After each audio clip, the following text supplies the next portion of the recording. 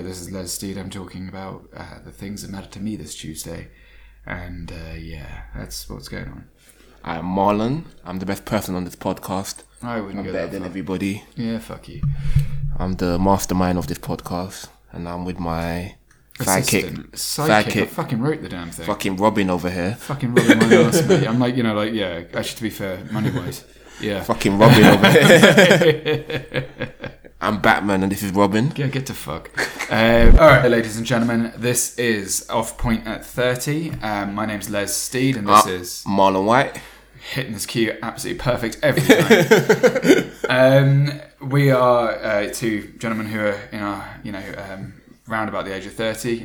This is about how we've gone off point in life, and the discussion tends to follow the pattern.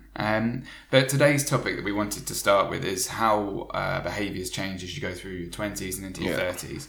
I remember, in that transition to being an adult, but not... To be honest, I think it changes a lot sooner, to be honest. Earlier, in fact, from your teens into your 20s and then into your 30s. Oh, yeah, definitely. I think you're constantly changing, you're maturing. Yeah, I don't think it's just about puberty either. I think that it's all like social, sort of what you want socially as well, which I think is actually quite a weird thing because I still kind of like Lego.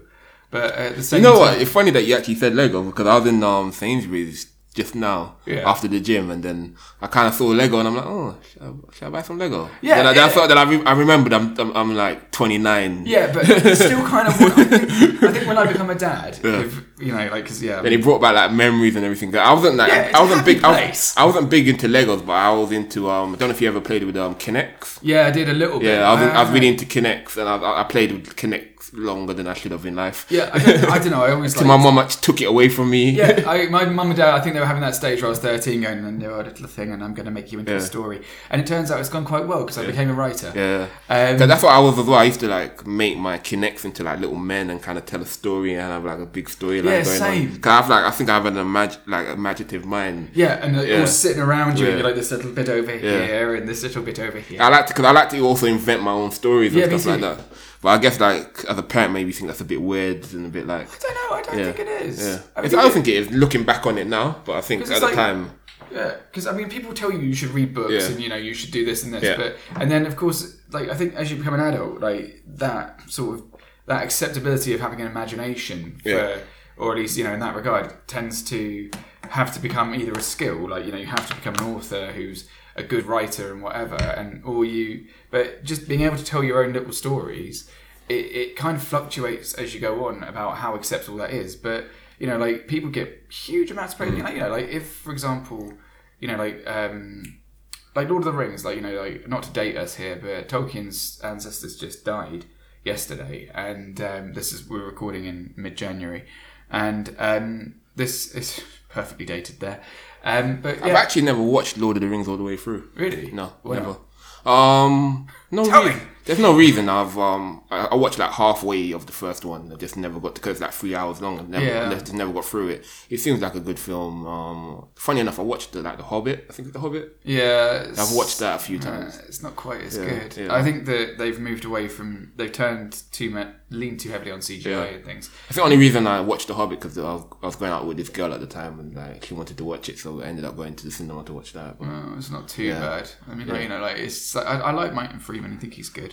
But I do think that I think that with films nowadays, it's frustrating that like the way they use props has changed, and I think that there was this really quite not dark, but really quite feelsy. Oh, what's the word I'm looking for? It's really sad. That's feelsy, fucking sad. Come on, easy.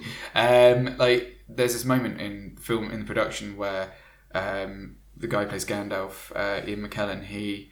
Better not fuck that name up, Jesus! Could you imagine the backlash? He just sort of stood there and he just broke down in tears because he was playing to a load of green screens instead of what they'd done in the original trilogy, where it'd all been like really clever sort of positioning, so it looked like he. Is it actually like on location as well? Yeah. I mean, the whole thing was on location anyway. But when they built those scenes, there's just him sitting there surrounded by green in tears. Yeah, and it's just like sad Gandalf. It's like watching Santa Claus cry. It's like, no, somebody give that man a hug.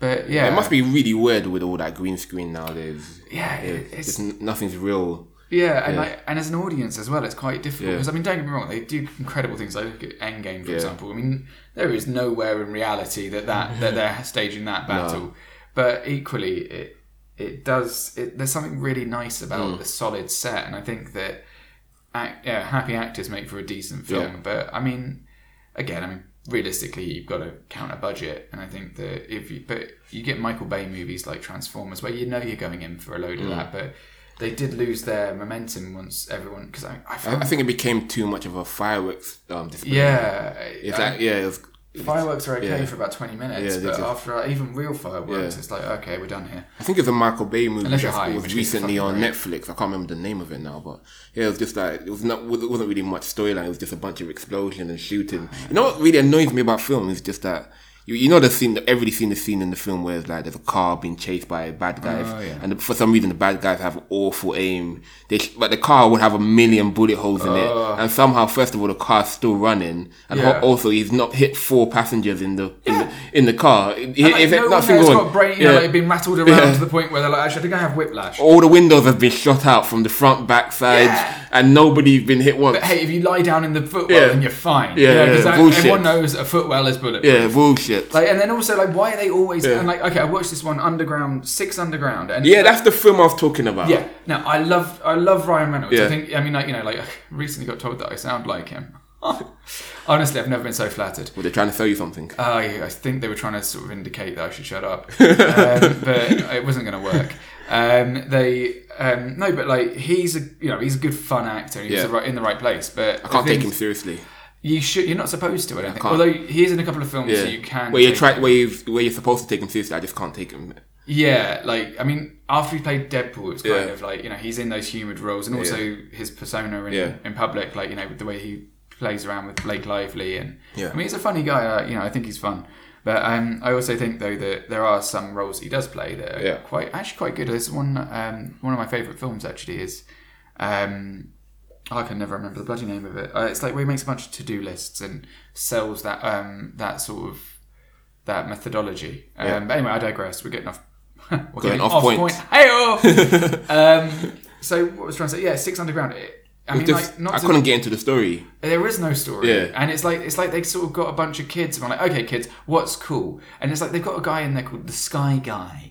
And it's like, mate, free running's cool. He starts at the top of like that really famous dome in Florence. Yeah. And that the free runner guy. Yeah, like what's the fucking point? Yeah. Like we get it. He's gonna run down a hill. Like okay, whoop-de-doo. And then he like skateboards with a sort of like with a grenade launcher. Yeah.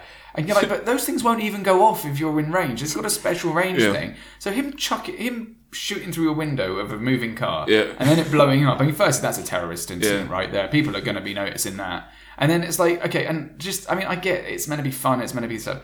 That's the film I was even thinking about the car being shot up to pieces. Yeah. The car's just completely, like, fucked. Yeah. I do understand one person got shot, but it's like... Well, he didn't get shot. He got cut in half. Yeah. No, I think there was a girl in the car that got shot. I think the girl got shot in the but stomach. She's definitely going to have bled out. But she was like shooting while... Oh, yeah, I'm going to get up and do my thing. Yeah. It's like, it's your turn to be cool. Do your cool thing. Yeah, it's like one of those primary school things where everyone gets a go and they get their 30 seconds in the headlight. In the spotlight. I was watching, I don't know what it was, but it's like similar to like Mythbusters, where they do tests on cars, like, oh, could this car withstand being shot up to pieces like this? And it was like pretty much bullets go through cars essentially. Yeah, I think it's quite a dangerous myth that they don't. They go through cars, so people ducking down behind. Obviously, if somebody's shooting at you, you probably should duck down behind the car. But anything really, so they can't see you. But I mean, like. There's a good chance that he's going to go through the car and hit you. Oh yeah, definitely. Bullets do go through cars. Yeah, bullets are pretty much designed to go. Cars are not bulletproof unless you get a bulletproof car. Obviously, there's a certain caliber that will stop that. Like pretty much stop any bullet. But yeah, it's just crazy. Yeah. But I think that like movies, in so many films and TV shows, like the bad guys are shooting, and then it's like. I mean, it was they hit nobody. Star Wars. With Star Wars, that's funny. But now they're kind of slightly more accurate. It's a bit like and like you can't really have fun. And the good guys got such good aim. Yeah, they just aim. They just shoot once, And then like the bad guy like, and the good guy just shoots like pow, and the guy's dead. Oh no! But then again, though, it is quite badass when you've got like when in reality people start pouting that. Like for example, I think it was the Russians were trying to invade the Finns in World War II. Yeah. See, we are going off point again. It was the Swiss. They were going to invade the Swiss, and the Swiss were just like, all right, you can fuck off. And the Russians said, we've got 1 million men, and you only have 500,000. We have double your men. We will crush you. What are you going to say to that? What will your soldiers do? And the Swiss replied with, shoot twice and go home. It was like, and the whole world for like another 100 years has gone, oh, bravo. Like that is a comeback. But anyway, so what we were talking about was sort of how, behaviours change. And I think part of what I find quite interesting is like that being an adult who's like in your 20s playing with Lego, for example, is considered to be a bit weird. Definitely. And like, for the record, you know, like, apart from like, we have like a tradition in our house where it's like stocking Lego. Yeah. And one year, and I will name the year, it's 2013, in which there was no Lego in the stocking. And it ruined Christmas. It really did. Everybody just kicked off a bit. You don't forget this kind of shit, Marlon. You just don't forget it. But the point I'm trying to get to is that if you then become a father and you still have that little part inside you that's like, still a kid. Fuck yeah, Lego.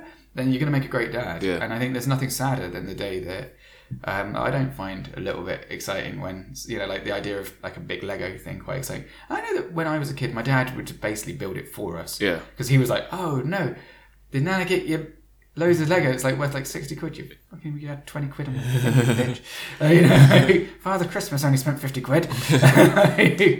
But like, and like, I think dads like love that shit. But I think mums do as well. I think, you know, and I think like, I have like uncles and all that used to kind of join in, like playing the PlayStations and stuff like that. I want to do that with my kids as well when I'm like my uncle, when I got a PlayStation, my uncle used to live with me up until I was 10 years old. So when I got a PlayStation, he was all over that. Yeah, innit? And I caught him, like, I came home from school one day and he was just in my room playing my PlayStation. It's like, you know, like that moment of, I've got 5 minutes to myself. 3 hours later, no, just tell him to fuck off.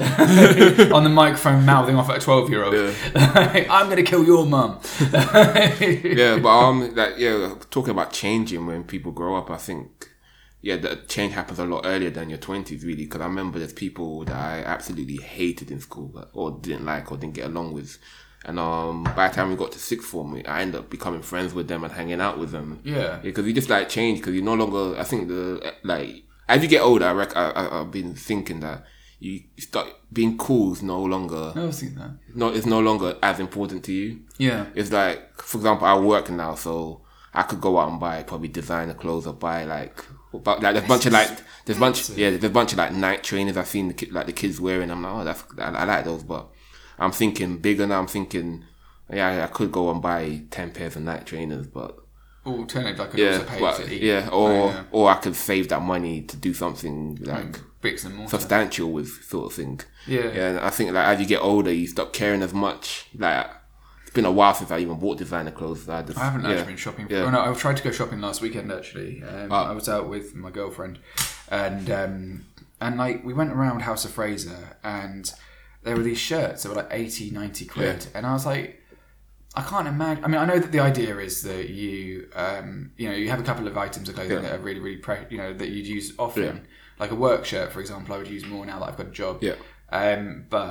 And you invest in a good hoodie. I'd spend about 80 quid in a decent hoodie, but it'd have to be like a really nice fluffy hoodie that I'd wear. I got hoodies, but I just don't wear them anymore. Really? I've gone to that's another like part. Does your girlfriend do it instead though? So your fiance, does she wear them? No. Actually, today I lied. The only time I wear hoodies is to the gym. But like, I mean, like, just my day to day, no, I don't wear hoodies anymore. Yeah, I'm wearing one now, but I mean, I wish I could. I bought like I went to America about a year ago and I bought like a nice Ralph Lauren hoodie that it's got the price tag still on it. I've never worn it. Really? Yeah. No. Won't fit you anyway. Well, I like the whole big sort of fluffy. It's not just girls who like that, by the way. It's like, if you get an extra large one, it's like, I'll take it back for you. Like, no, but back to what you said about like, does my missus take my hoodies? No, she's actually probably the only person that I haven't. Really? Like, like a lot of girls a few girls that I've gone out with have like just somehow nicked a hoodie. There was this one at university who went out with one of my friends, and then she and I had a one night stand about a year later.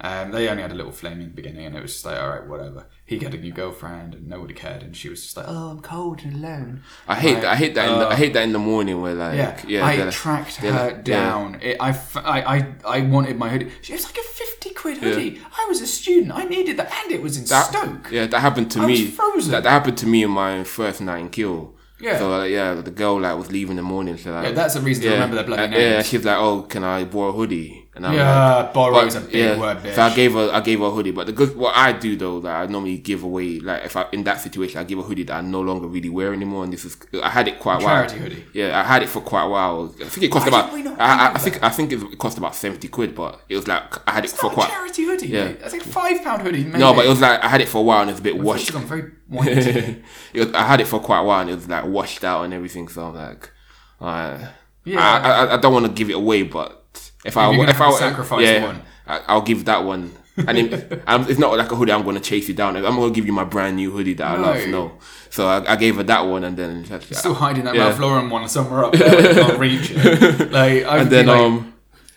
So I saw I bumped into her like a week or so later. She's like, I returned the hoodie. And every time I saw her, she's like, I returned the hoodie. And she never ever returned it. Yeah, like it's like when you got that mate who's going to give you that $5 back at some stage, and you see him out drinking. You fuck. I saw somebody in Kiel that did that. There was a mutual friend of ours, and he bought like a $5 from me twice actually. So he owed me 10 quid. Yeah. And he said what did he say to me? He said he'll give me back the money on a certain night out. Then on the night he was like, have no money. Then I saw him he's trying to flip you off.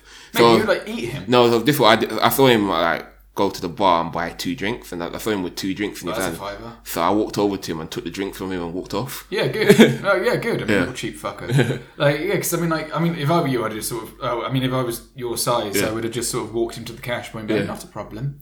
No, it's okay. It's not that cold, is it now? I've had people do that a lot. Like even another time, my housemate owed me 20 quid from doing an online shop. Yeah. I said, "Do you want anything?" When I was doing my online shop, and then he was like, "Yeah." So when I said, "Do you want anything?" I meant like one item. He did a whole shop. It cost over 20 quid. That's ridiculous. Yeah. So anyway, I paid for it. He's like, "I'll pay you later." And then we went out. Like me, him, and some other people went out to a bar. Then he went to the cash point with like 20 quid, and he's putting it into his wallet. And I was like, "Yep, I'll take that." Yeah, thank you. Yeah. Then you had to go back downstairs to the cash point and get the money. Yeah, but that's. I hate. To segue into something else, I hate people that borrow money and just try not to pay you back. Yeah, I don't get that myself. I hate that. My brother and I, we always. I like to know that I'm at point zero. I don't like that feeling, and also it's embarrassing. It's awkward for you and your mate, and you've created a rift there. Some people just love to do that, and then they go quiet when it's time to pay you back, and they just don't want to pay you back. And I think some people just look at you. Trust. Some people look at you because you earn more money than them, or you got a better job or whatever. Yeah, so they just look at they look at you like, you don't need it, so I'm not going to pay you back. And I can't stand that, and I'm like, why would you do that? Yeah, because we've got a friend that's. Quite a few friends that are quite well off. Yeah. Earn more money than us. They definitely did a few jobs that got them some money. Yeah. And financial and every time I've never really borrowed money from people, but anytime I owed them money, even if it's a 50p, I'm going to try to pay you back. Yeah, because otherwise it's going to ruin trust, and I feel that's hard. Yeah. And then also they're not going to trust you as a person. I never tried to get away because even when we went to Prague, our friend bought the tickets to Prague. For both of us, right? Yeah. And then I paid him back. I paid him the money back. Up. Yeah, I didn't go quiet on him. Try to he probably could afford to pay for me, and I could probably get away with it. But why would I want to try to do that? And also, you've got to spend a weekend with that person who's the whole time going to have that tension that you just don't need. And also, don't get me wrong. If he was to spend if someone's like, all right, stag do time, boys, and I've got sort of 3 things on the go, and I can't pay my rent. Maybe I'd be like, can I pay you back £100 and then give you another £100 next month and set up a direct debit? Because something that happened to me was I sold my old motorbike, my first ever motorbike. I sold it to this guy, and he cancelled and he's on the agreement that I sold it to him sub price because I didn't think he was going to sell it on. Then so I sold it to him cheaper so I could see my bike again. Because I'm sentimental. And then he not only sold my bike on for an extra £500 on what I sold it to him for, which I feel really pissed off about even now. But he cancelled the direct debit. So instead of paying me £200, my brother works in finance, and he said that would you lend this person £1,400? Yeah. And I was like, well, I trust him enough. He's a nice enough guy, nothing against him. And he is a nice guy. I do like him still. But it's caused a huge rift for us, me and this guy who I got on with really well, because of that dodgy behaviour, and it's not okay. And even though, and he was like, oh yeah, I'll pay you back later. And I was like, no. And I went, it's the last time I've seen Red. And I was so angry. I was literally about to go and ride to his house and and beat him up. I was so angry. I wanted to break his legs. And I'm not normally that kind of person. Yeah. I'm not, I'm very much a calm person, but you really do want to when it comes to that. I don't know what it is about money. I think it's maybe a very primal thing about resources, because, you trust someone with your resources. It's like when you trust anyone, really. Like, if that's sort of like mugging you off or something. Yeah, and it's so disrespectful. Yeah. And it's like he cancelled the standing order, because I was working my finances around that. So my savings, I put an extra £200 into my savings, thinking that will sort of even out time. So it was the day after he paid me, so I had some time for residual, and I kept having to put money back into my account. Yeah. And I couldn't figure it out until I checked about 2 months later, and then all of a sudden it's like, hang on a minute, I've been fucked. And you don't check midday where it's nice and relaxed and civil. You're checking that shit at night, last thing before you go to bed, and all of a sudden you can't sleep because you're so fucking angry. Yeah. And that's stress that I didn't need, and it's stress that he was contracted to not deal with. And don't get me wrong, there are extremes. My brother, for example, the way to get to him is to tell him he owes you a £5 he doesn't owe you, and just watch the fireworks. He's very reserved, very sort of calm, very, he's very together, he's very respectable. But dear God, is it fun to tell him he owes you a £5? Because what he did, he's like cheap, or he doesn't like to. He's the mouse's weight. He's the kind of guy who sits down and goes, "Is this mouse's waistcoat a little bit loose on anybody else?" Because he's. So, like, when people owe you money, are you the type of person that chases it up, or? I think that within reason. I think that if you agree, I wouldn't lend someone money without an agreement in place. Particularly, it depends how much. I mean, obviously, £5 here and there, who gives a fuck? I don't know whose round it is next. But what I do, like, I'll give somebody, like, somebody who said, "Oh, you want to borrow 5 or 10?" I'll give that. I'll lend that to you. Yeah. I won't say anything. I'll just see what you do with it. I'll see what you not like what you spend. They're not investing it in what you'd invest it in. Not like that, man. I see how if you come back to me to pay me back. That's what I mean. I see what you do. I won't say anything to you. Yeah. So next time if you come to me, "Oh yeah, I need £100 now," I'm gonna be like, "No. You didn't pay me back the 10." I'm not even gonna say that, but I'm just gonna be like, I'm gonna think to myself, "You didn't pay me back £10. Yeah. Why the fuck are you? I'm gonna think you're gonna pay me back 100. No, exactly. Yeah. And I think that I've had people do that. Like they borrow money, never paid me back, and they come back to me another time. I don't understand that behaviour, because it feels like begging as well, and I don't mind begging. And also as well, I've lent money like maybe £50 there, and I've like chased them down for it. Well, you have to, and that's. But the thing is, though, that's again, it's but you the fact having that to do that. The fact that I had to chase them down means that, like, then after that point, I'm never lending you money again, because.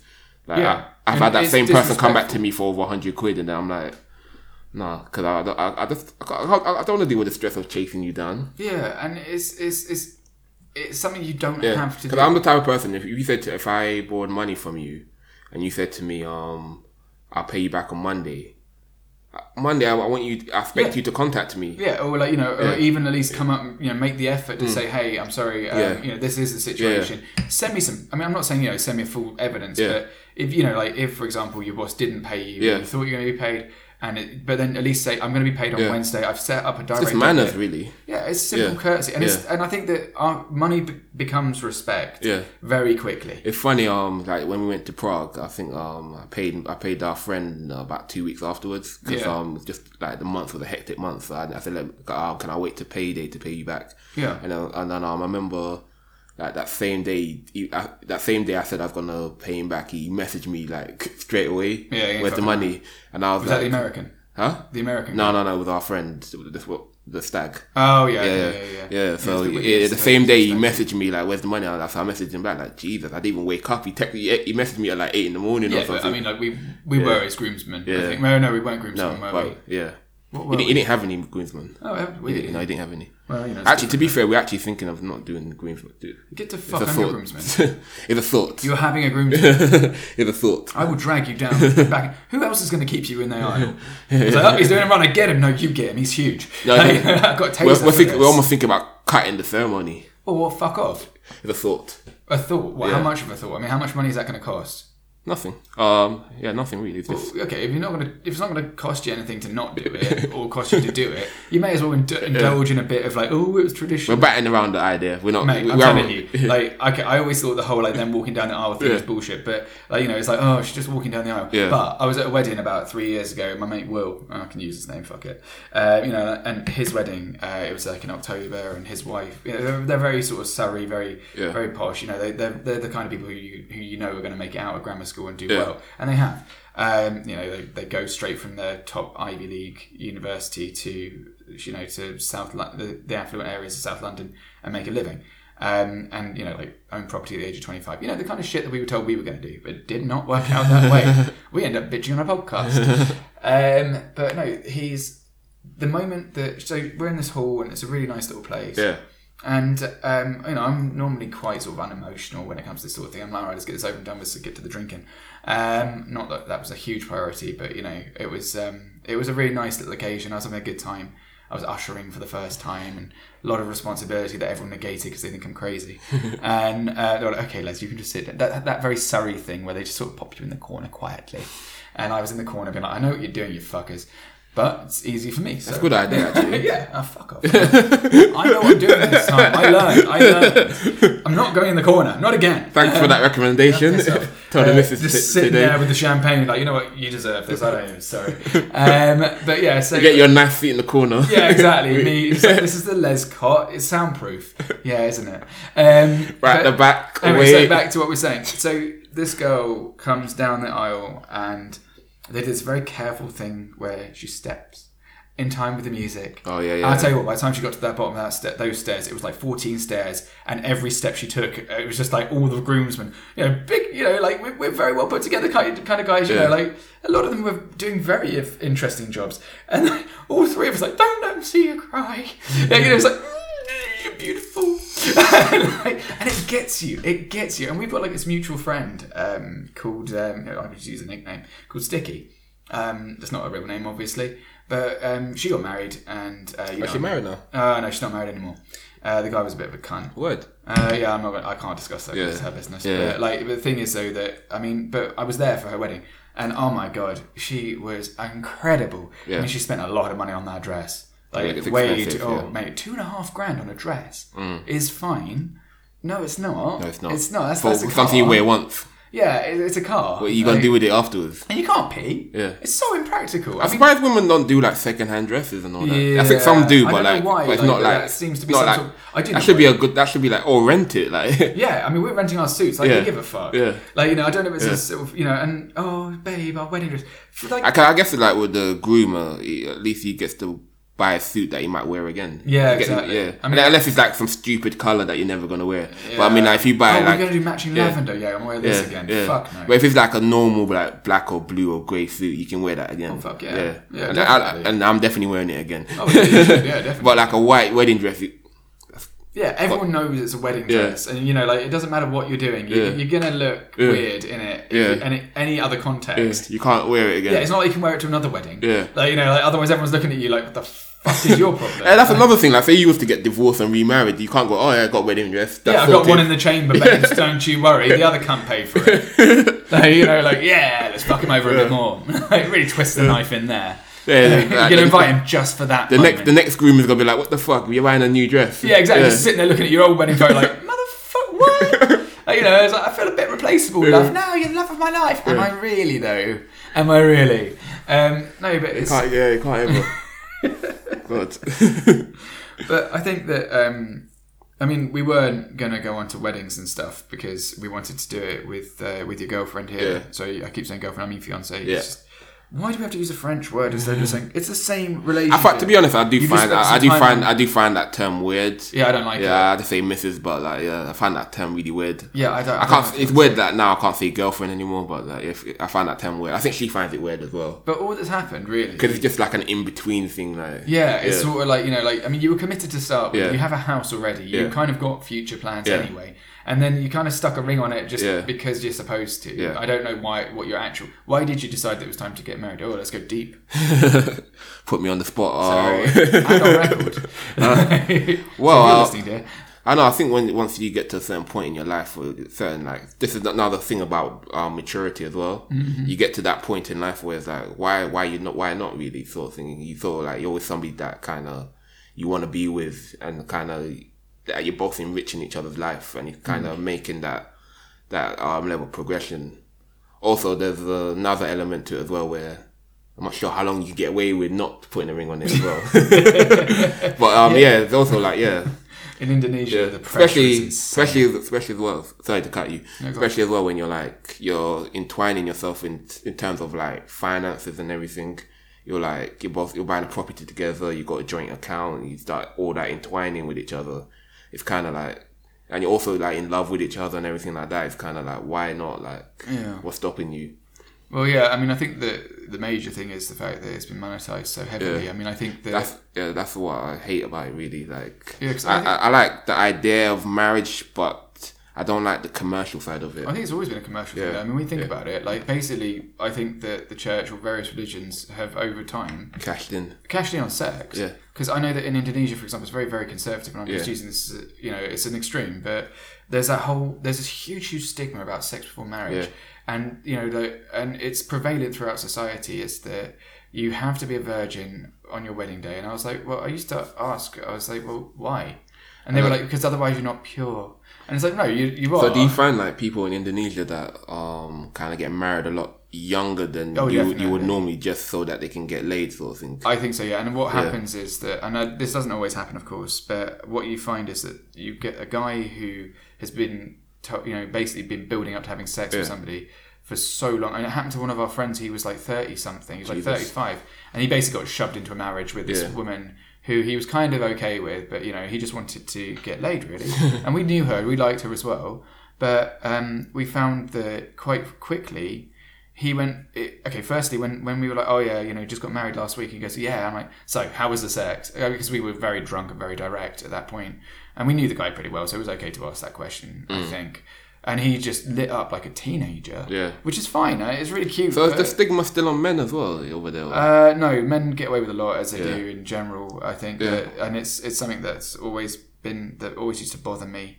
And not just... It's how it's always really been. Also, you can't really test if a man's a virgin or not. Well, exactly. And in fact, actually, men technically are not virgins. I don't want to hear this. No, because like obviously losing the virginity is like the whole hymen thing and everything. Yeah, we can't. Yeah, men are technically not virgins. If you snap something down there, believe me, you ain't going to be like, oh, how romantic. No, it's not romantic anyway. I mean, like, come on, let's be honest. Like, every time I've had sex with somebody who was a virgin, it's been really awkward and painful for them, and they're nervous. Yeah. I'm anxious because they're anxious. It's not a relaxing scenario. It's I mean, there was one case where, and it's just like, you have to be really, really careful. They're anxious because you're going to hurt them, and they know you're going to hurt them. And you're like, I don't know how it's going to feel because I'm not a woman. Yeah. So I'm really going on what I've been told by people who are already reluctant to talk about it. Do you ever they're not lie about it or not tell you about it until yeah, I had one or two cases where, I mean, because I'm not going to pretend I'm a Casanova or anything like that, but for some reason I think that a lot of insecure people were attracted to me because, particularly early on, because I was also insecure. Yeah. But also carried it quite well. Yeah. Being an extrovert, being sort of the life, the centre of the party by default because of the peacocking thing. Yeah. It can be attractive to somebody who feels quite sidelined quite often. I quite like people like that. Yeah. Because I quite like people who are a little bit odd, a bit different.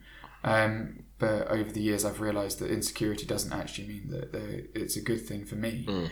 But again, it's taken me 10, 15 years to understand that properly. Yeah. I think with, in the case of, being with somebody who hasn't had that much sexual experience, you have to be very careful because obviously it's a big deal for them. Yeah. And you have to be responsible about things. But it's a lot of pressure on you as well because you're not, while to me, I've never been one of those people who just wants to, it's a position of honour.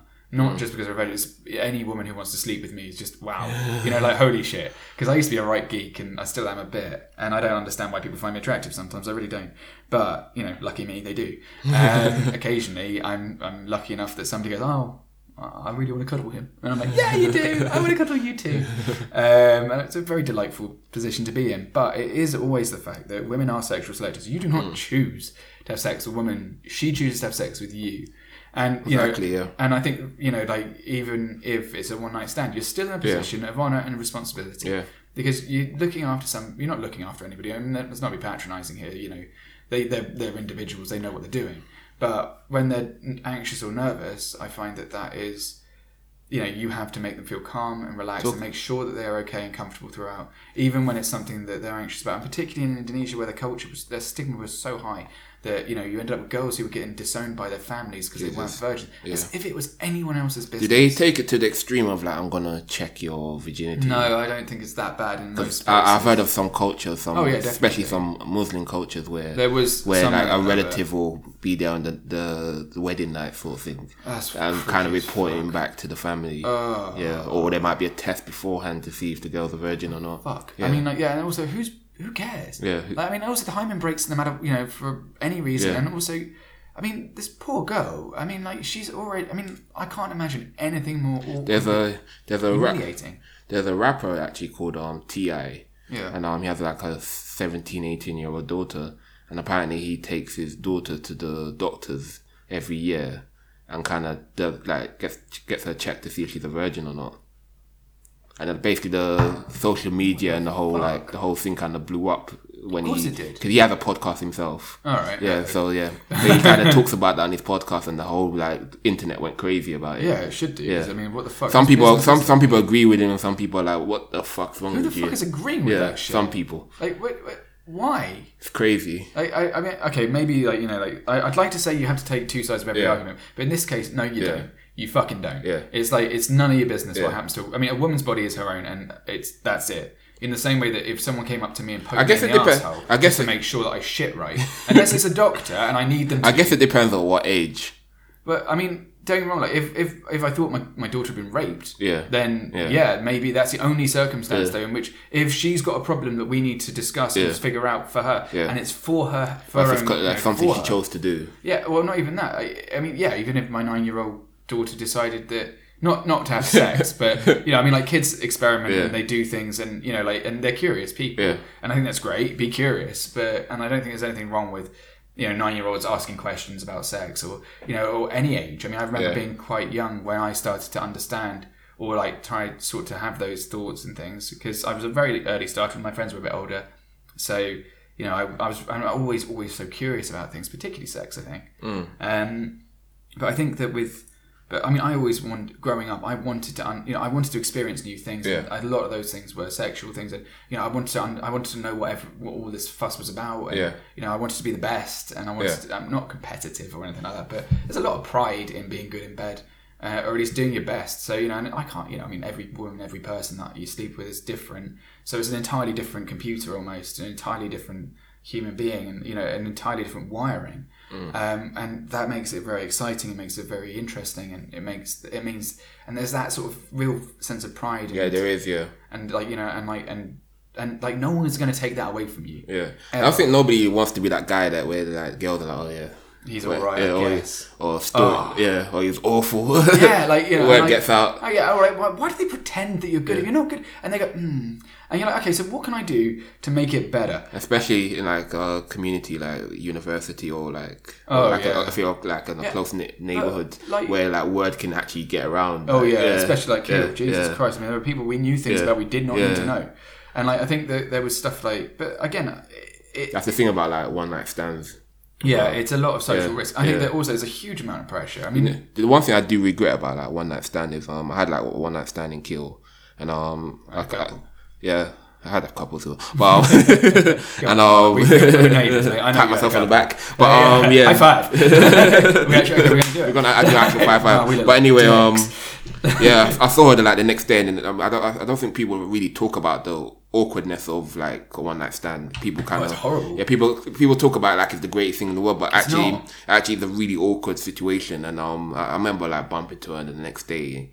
and I completely ignored her. And to this day, I regret doing that. Just but you'd always message her now, but like, hey, sorry, I ignored you. In fact, you'd probably hear this and be like, you know what, he isn't a cunt. I'm gonna do that 10 years later. All these years later, it turned out that bastard I barely remember the name. But yeah, I actually do regret, because it's kind of one of those situations. Like, what do? Do you like say hello? Do you? Yeah, it's like it's really awkward, and I don't think we talk about like that in society, like how awkward that is. Yeah. The next day, especially, it's weird because you've done like the most intimate thing you can do with a person. Yeah. And now the next day you can't even say hello or like whatever, give a hug or whatever. And it's I do regret like just completely blanking her. Like I think she went to say hello. It's like one of those. It was like a split second decision. So I didn't know what to do. So I didn't know if she was gonna walk past. Or if I should say hello, so that I got a split second to like decide what to do. So she went for the hello and I went for the blank. Oh, it's like sort of shaking hands with someone when they want to high five you. Yeah. And he's like, how you doing? But you can still kind of be like, it's like you're sitting there walking past and like, I should probably shower.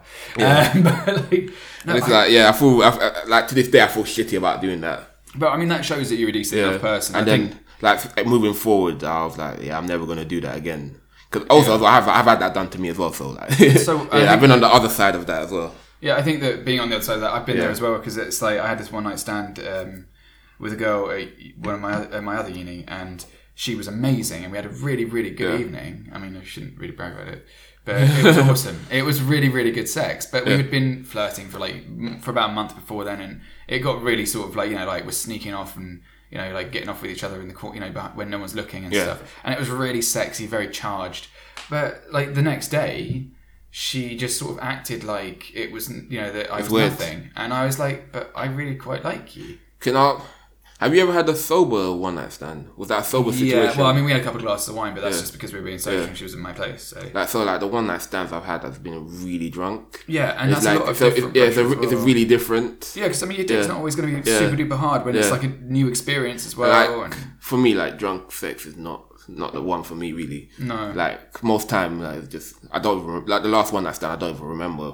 I don't remember anything really, to be honest. I mean, because I tend to be in relationships quite quickly, and because it's easy to talk with people, and I think that for me, I need to trust people. I think as I've grown up, the trust element has been a huge thing, because it's like you're saying. I mean, like when you're young, it's like, okay, I'm just kind of lucky to get laid at all, so I'm going to go with it no matter what. Afterwards. But like when you're getting older, and it's like, okay, well, actually, I do have other options, maybe, or maybe I don't have, and it's a lot more socially complex. Because, for example, if someone you actually like hears that you've had sex with somebody else, they could go off you, even though it's kind of a kindling thing, and it can be very difficult, and you don't know what you're going to blow, what you're not going to blow, or if you're going to get blown.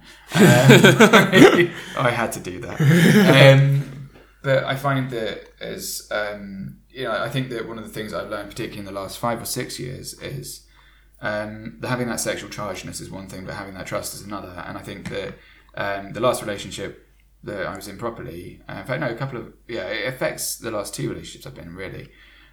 Because, one of them, I don't want to give away too much detail because she's a very private person, but in fact, they both are quite private people.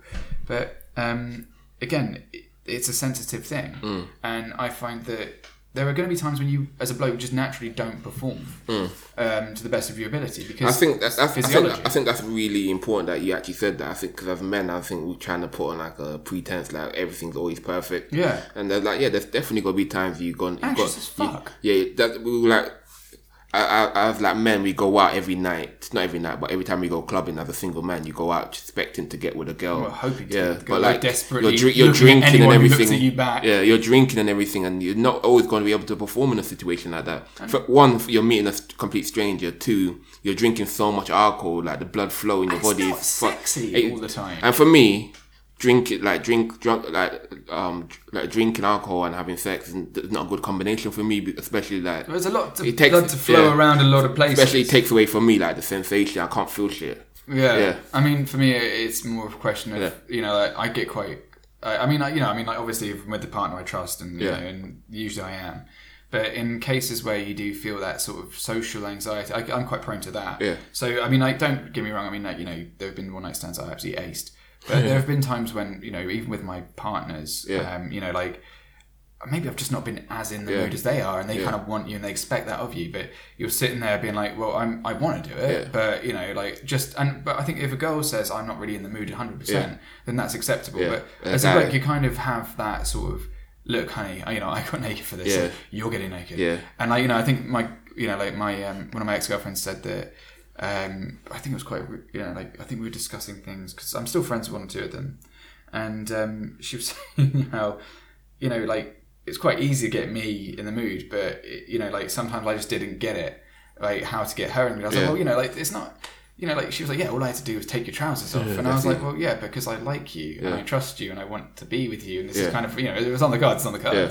But I think, though, that as a bloke, there is a lot more sophistication to women and women's physiologies. And we are in the blind, man. Yeah. Like, I mean, like, I don't know what it feels like to even be penetrated, let alone to God. sort of... Yeah, exactly. No, but, like, but it's true. I mean, like, that entire sensation is something completely different, Yeah, I mean, but unless it's medical. Yeah. Gosh, let's never talk about that. Did I ever tell you about my first one night standing kill, actually? No, go on.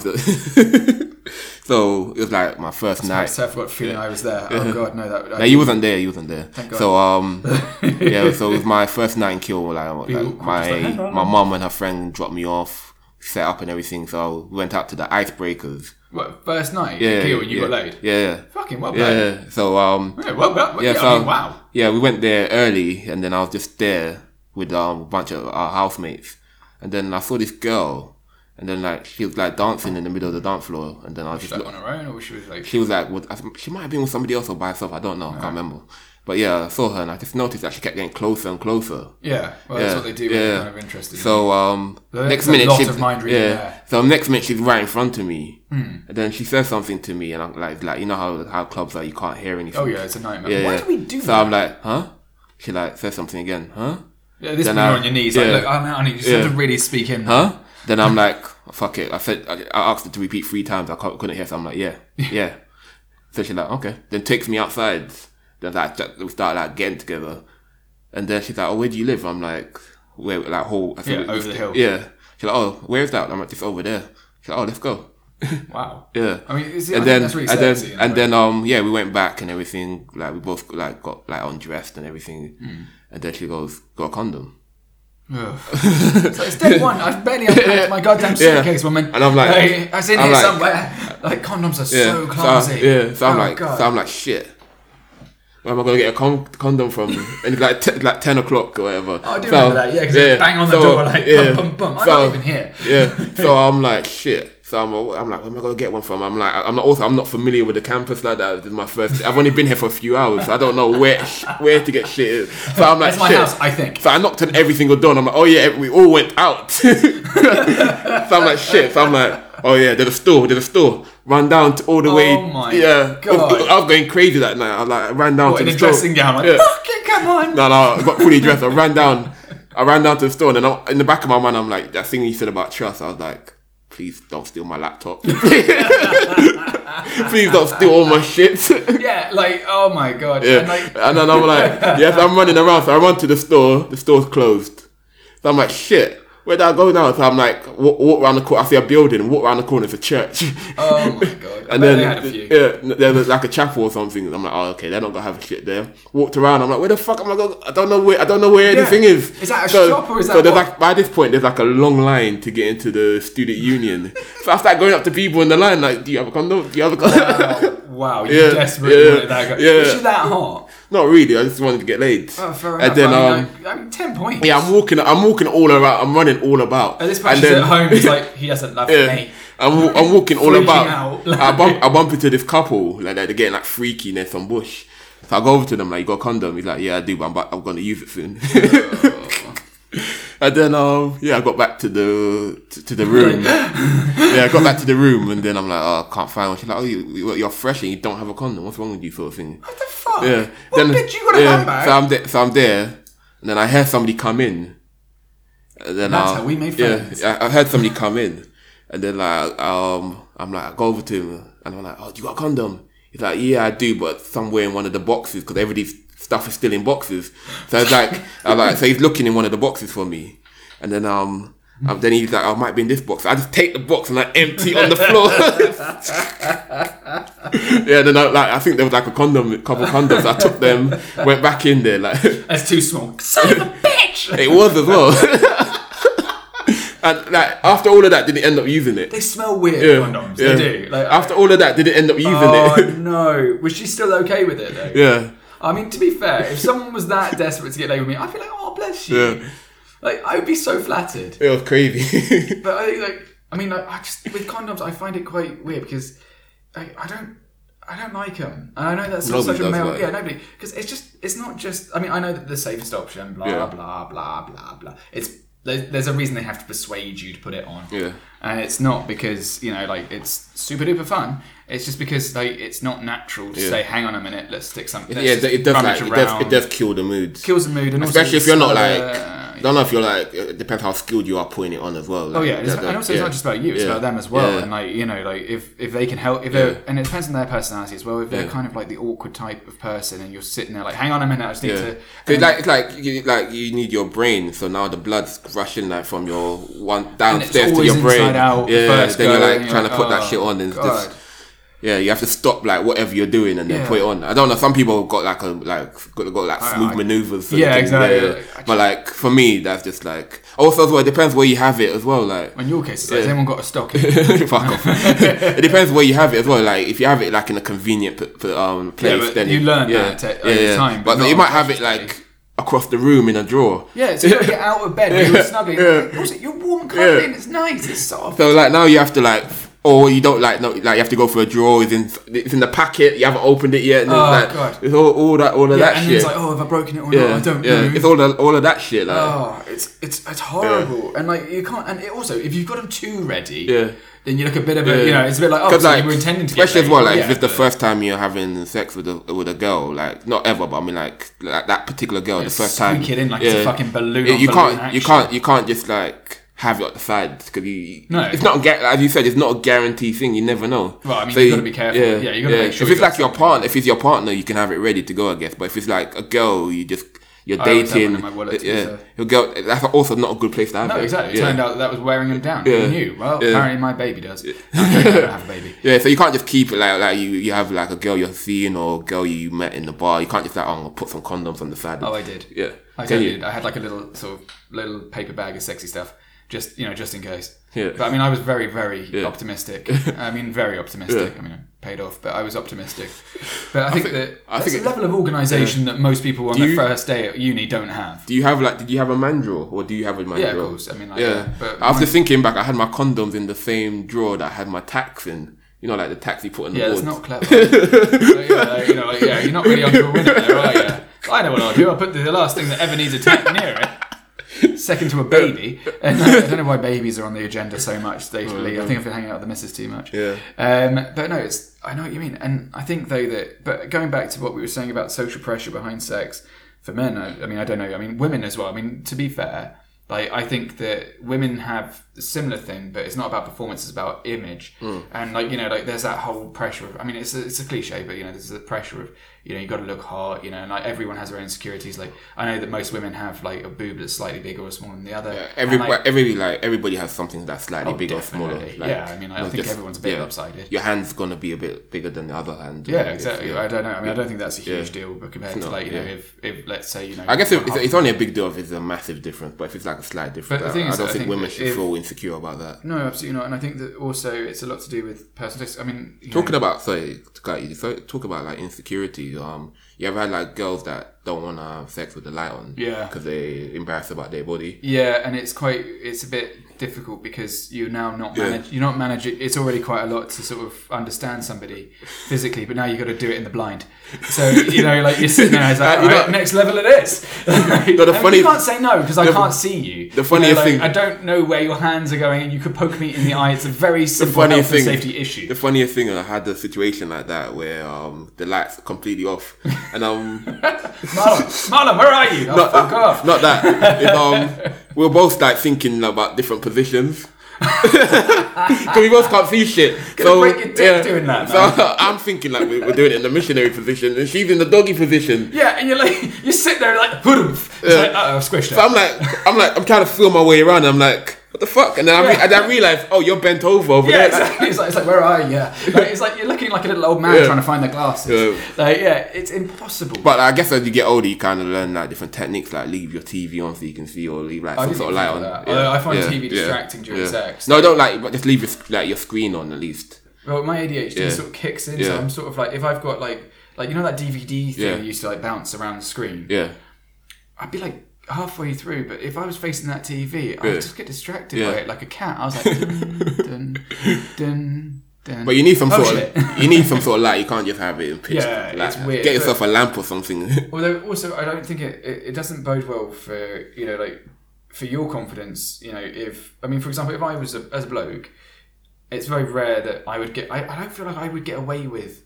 Not so much get away with, but you know what I mean? Like when I say, if I was to be like, actually, I feel insecure and I don't want to take off my top, if that's okay, then the girl would be like really taken aback. And I don't think that would be the same sort of level of acceptability.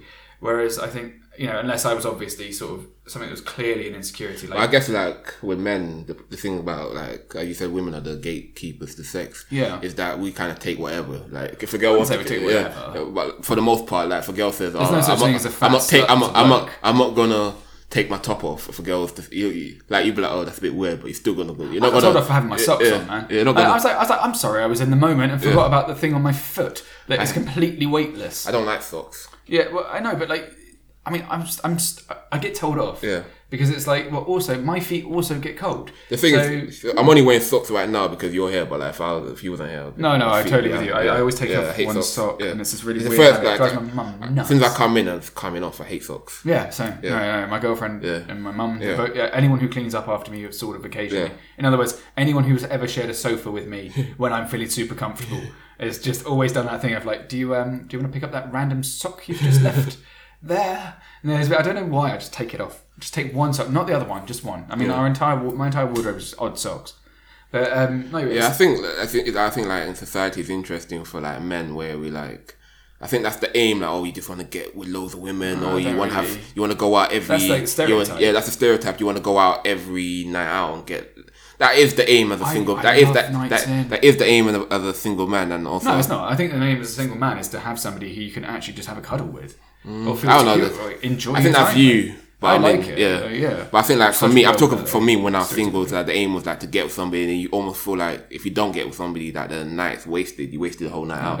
And that's the one thing I like. Not the one thing. There's many things I like about being in a relationship. But I mean, that's one benefit. You don't have to worry about. Yeah, I don't have to like a night's not ruined. I can go out and have a good time, and unless of course that's not that. In which case have fun with that. That's not that pressure anymore. Where like, I need to try to do this. I need to spend half of my night talking to somebody that might. You might. Yeah, or like even worse. I just think single. And you've got to put up with that shit. I just think about so much wasted nights talking to some random girl, and then you're like, who's not even interested. You can't tell because you're too drunk. Yeah. And it's like, why is she wasting my time? And also, then you find out, I've got a boyfriend, and it's like, that's 20 minutes of my life. But then you have to pretend that you didn't chat her up. Because, and then also the balls it takes to chat someone up, especially back in the old, like not to sound all old, but we were talking about this earlier before we started recording. It's about the certainty of Tinder. Now, I mean, don't get me wrong, it's a pain in the ass sort of trying to get somebody on Tinder because you've got 3 pictures and a sentence to sell yourself with when you're an actual sophisticated human being. But also, I mean, I think that's no different having a chat up line. And also, like what you were saying earlier, when that girl came up to you and starts bumping up against you, like, I mean, for most blokes, that's not really an option because I think you've got the whole benefit of being very tall. Whereas I think I was always the average height kind of guy, so I had to have a gimmick of some sort, or I had to have a personality or something like that. I think with me, it depends where I go, but like, most times some girl will try to come up to me. But you lucky bastard. Not all the time, but like most times, a lot of the time. I got called an old pervert. And I was like, I'm not old or a pervert. No, this girl actually. Oh no, I tell you what. So when I drink beer, or when I drink a bit too much, or when I'm just stressed out, which was the case at uni. Like not the uni I went to with you, but it was a couple of years ago. My belly just sort of puffed out because of course it did. I mean, I wasn't doing any exercise. I wasn't really taking care of my body, but I was drinking a lot because of social events all the time, which was great, but it took its toll. So this girl and all my mates from home, they were all going through the gym phase, so they were all fucking ripped. And I'm just the little podgy one with a big pot belly, because that's how I'm built. And this girl came up to me and goes, And like she didn't realise that I was with my mate who she was trying it on with, even though we had a girlfriend who told her we had a girlfriend. You know, I mean, no means no, no matter what your gender is, bitch. And she goes, at me. And I was like, you know what, I've got a girlfriend. You know, at the time I had a girlfriend, and I was like, yeah, you don't have a right to say that to me. So I did it back, and I really went for it because I was furious. And I'm not proud of what I said or, you know, or how it went, but she didn't seem to like it when someone else went, back, and I really made a show of it. I was really upset. I don't think men get away with stuff like that. Yeah, you should. Like, but everyone was like, "Oh, you're a bastard." I'm like, no, because she did exactly that to me. And you did and back to her. You know, you want equality. That's equality. If you're going to go up to a bloke and say you're fat or you're gross or you're bald, you're disgusting, and they turn around and say, actually, here's a little quick short list of your insecurities, you bitch. You know, and here's another reason. And, you know, I don't see any reason why I should feel bad about doing that. But, again, that's because I've not gone with the intent to be aggressive.